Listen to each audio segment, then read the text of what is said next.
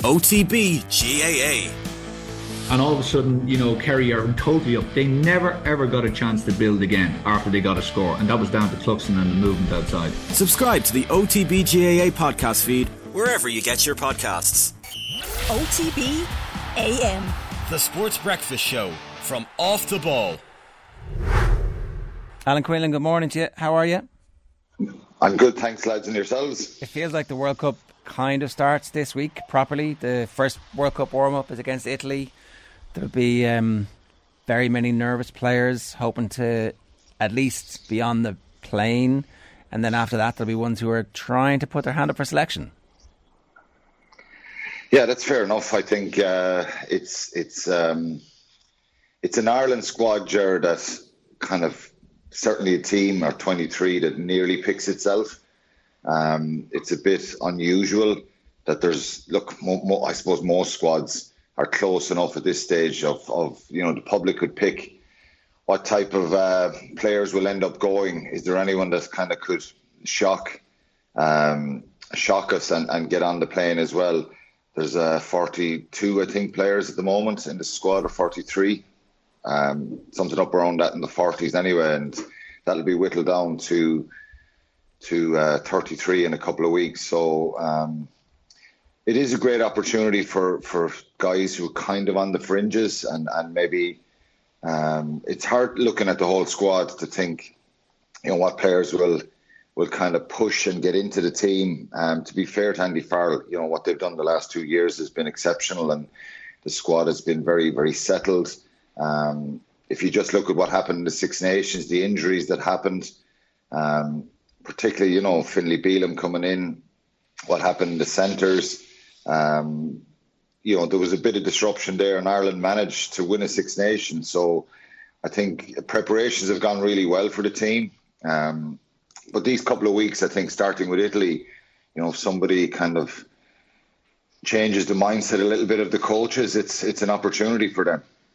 It was interesting, Quinny, to hear Paul O'Connell talking during the week about the approach to training during this pre-season and how they've maybe managed it a little bit differently, a lot more ball work. I think he said there's some lads in this Irish camp that can maybe overdo it in training in terms of physicality. I thought he was talking about historically. Maybe, yes. I was wondering who he might have been talking about, people training too hard and then being a bit flat at weekends. Well, I suppose it's that's the intriguing part that for the listeners is the preparation here, because it's really vital. I think it's been so well documented what happened in 2007, and probably the results in France were so disappointing given the enthusiasm and the kind of expectation of that squad going to the World Cup. We were certainly flat, and there was something not right. I think we did a lot of rugby sessions in a lot of that summer, and a lot of them were full-on physical contact. So, I read Paul's comments yesterday and listened to him talking about he would have been there right in the middle of that. And,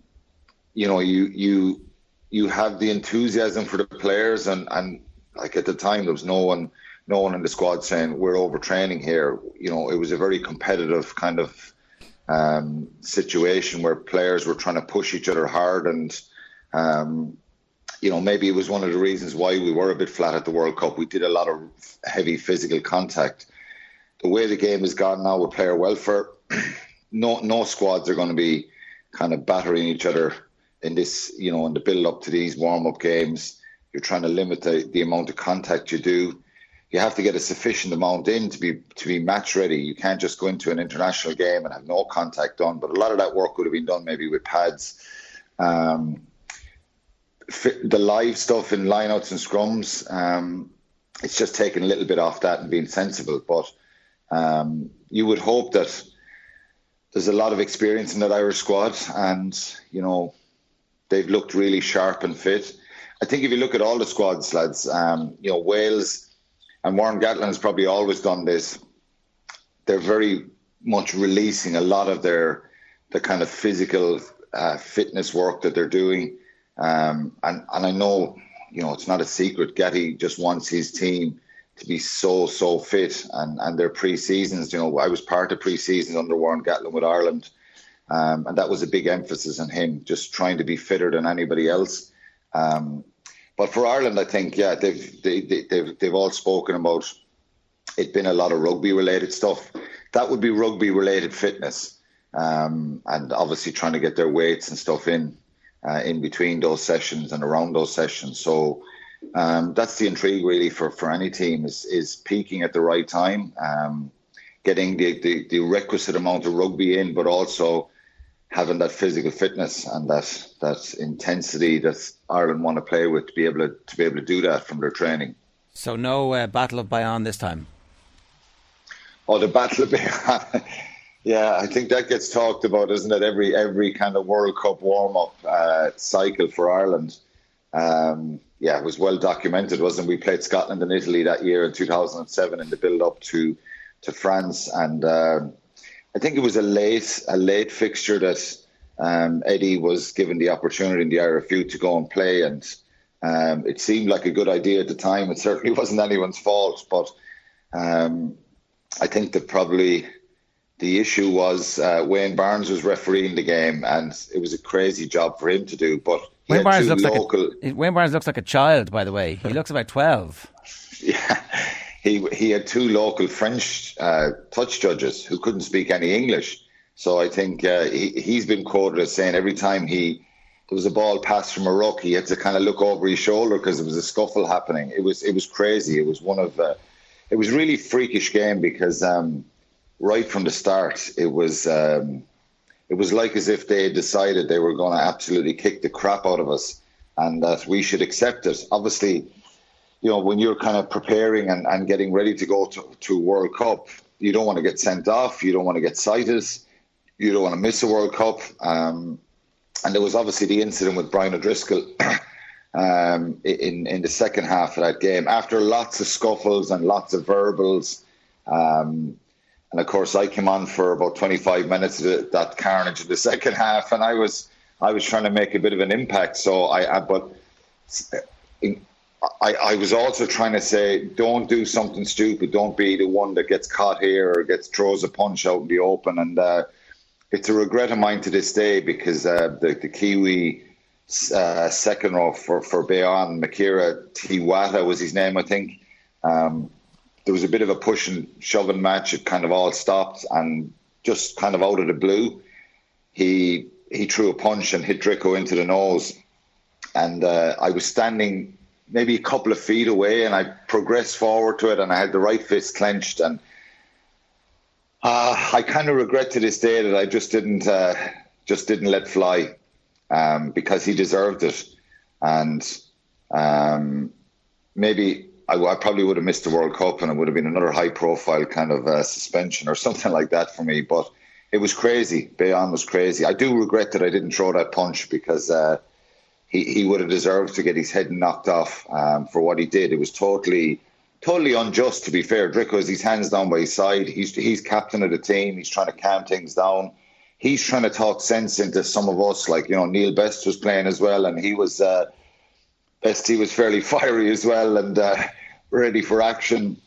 And it was getting to the point of, right, okay, we're not taking any more of this, and it's just going to be an all-in scenario here. But I think the game got blown up a little bit early. We won 42-6, and but there was a doubt about Drico for that World Cup. So there'll be no Battle of Bayonne. I think Italy on Saturday, it's a totally different scenario. And then, England and Samoa. But I suppose the Samoa game, going back to Bayonne, it's probably not going to be on the same pitch. But it kind of does bring back memories of that 2007 game, which was just the weirdest game ever, to be honest. Maybe missing the World Cup would have been much better for your reputation than. But you know what? I genuinely think there's times where I've got myself into a bit of bother, and but that was a time where I thought this guy, he really, really, really deserved it. What he did was just, it was a cowardly act. Thankfully, Drico was okay, and there was, but the whole game was just crazy. They had Richard Dort playing as well, the French international, who was, trying to be a hard man throughout the game. I think he's done that throughout his career. I played against him a couple of times when he was playing with Cass for Munster, and he was tough. He was a good player, but if you stood up to him, he wasn't so brave all the time, But he set the tone with them really, and it was kind of crazy. It wasn't Eddie's fault. It wasn't anyone's fault.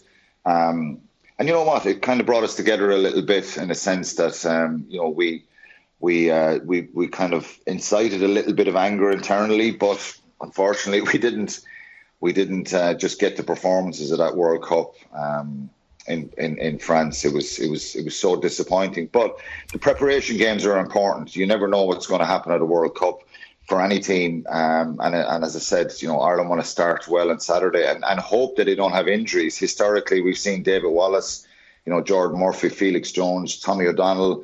There's a number of players, unfortunately, will have picked up serious injuries. So hopefully we have none of them on Saturday. Andy Farrell has a clean bill of health. And I suppose it's just managing that expectation now. But it's exciting for the players. They're in a great place and they've shown a lot of resolve and steel to be able to deal with, being favourites and everybody looking at them and scrutinising them. So hopefully they can start well on Saturday. Would you expect surprises, Quinny? Like, I guess the England game would be the game where we'd see close to a full-strength 15, you'd imagine. But for Italy, would you expect to see maybe a nice mixture of experience and also players that are close? Probably. Yeah, probably. I don't know what Andy's thinking. When you've got, a start of Romania, it gives you a little bit of an opportunity to maybe kind of hold a few players back for a couple of weeks. I think everybody will get game time, I think. But if you start with your full strength team and try and play them for a couple of weeks, that's not going to happen. I think, everybody is probably going to get an opportunity here at some level. I think there's going to be a bit of a mixture scenario here because it's not going to be the strongest team for England and an A team essentially for Italy. I think it's probably going to be mixed up, and that will give people who are on the fringes a fair crack at the whip. Italy have a game under their belts. Obviously, they were in Murrayfield last Saturday, and they're pretty physical, aggressive. There's a lot of players for both sides last Saturday who weren't starters in the Six Nations. So I think both Scotland and Italy started off with the so-called fringe players, guys who were trying to, get into a World Cup squad and get on their respective teams. So I would probably expect this to be a build-up over a couple of weeks. I don't think we're going to see the full team out in one game, because what if they got beaten in a warm-up? Be like, no. We'll see the full team once, and that'll be for the first big game, and then after that we won't see anything but the first team, I think. We nearly got beaten in Ravenhill in 2007 by Italy. That was a game where it was the last game before we went, I think, to France, and Rog scored a try in that game. I think we won 23-19 or something like that, and it wasn't a try. He knocked it on, touching it down. I hope we don't see anything like that. Look, I think you never know with these games because you're kind of coming out of the blocks, and obviously players wouldn't have played games in a while. You in an ideal world, you'd want to start progressing over the next couple of weeks to a point where there isn't wholesale changes and you're building up towards the World Cup. Just look at Australia, where their results have been in the last few weeks in the Rugby Championship, and then Eddie Jones made lots of changes. So what is his best team? Who does he go back to now? You want to kind of have your progression building nicely over a period of time, and as I said, hopefully we don't have any injuries from players, because I think that's going to be a key part of the preparation for France, is trying to keep the Ireland players kind of fit and healthy. You never know. There's always going to be an injury or two here or there. But hopefully that's at a minimum.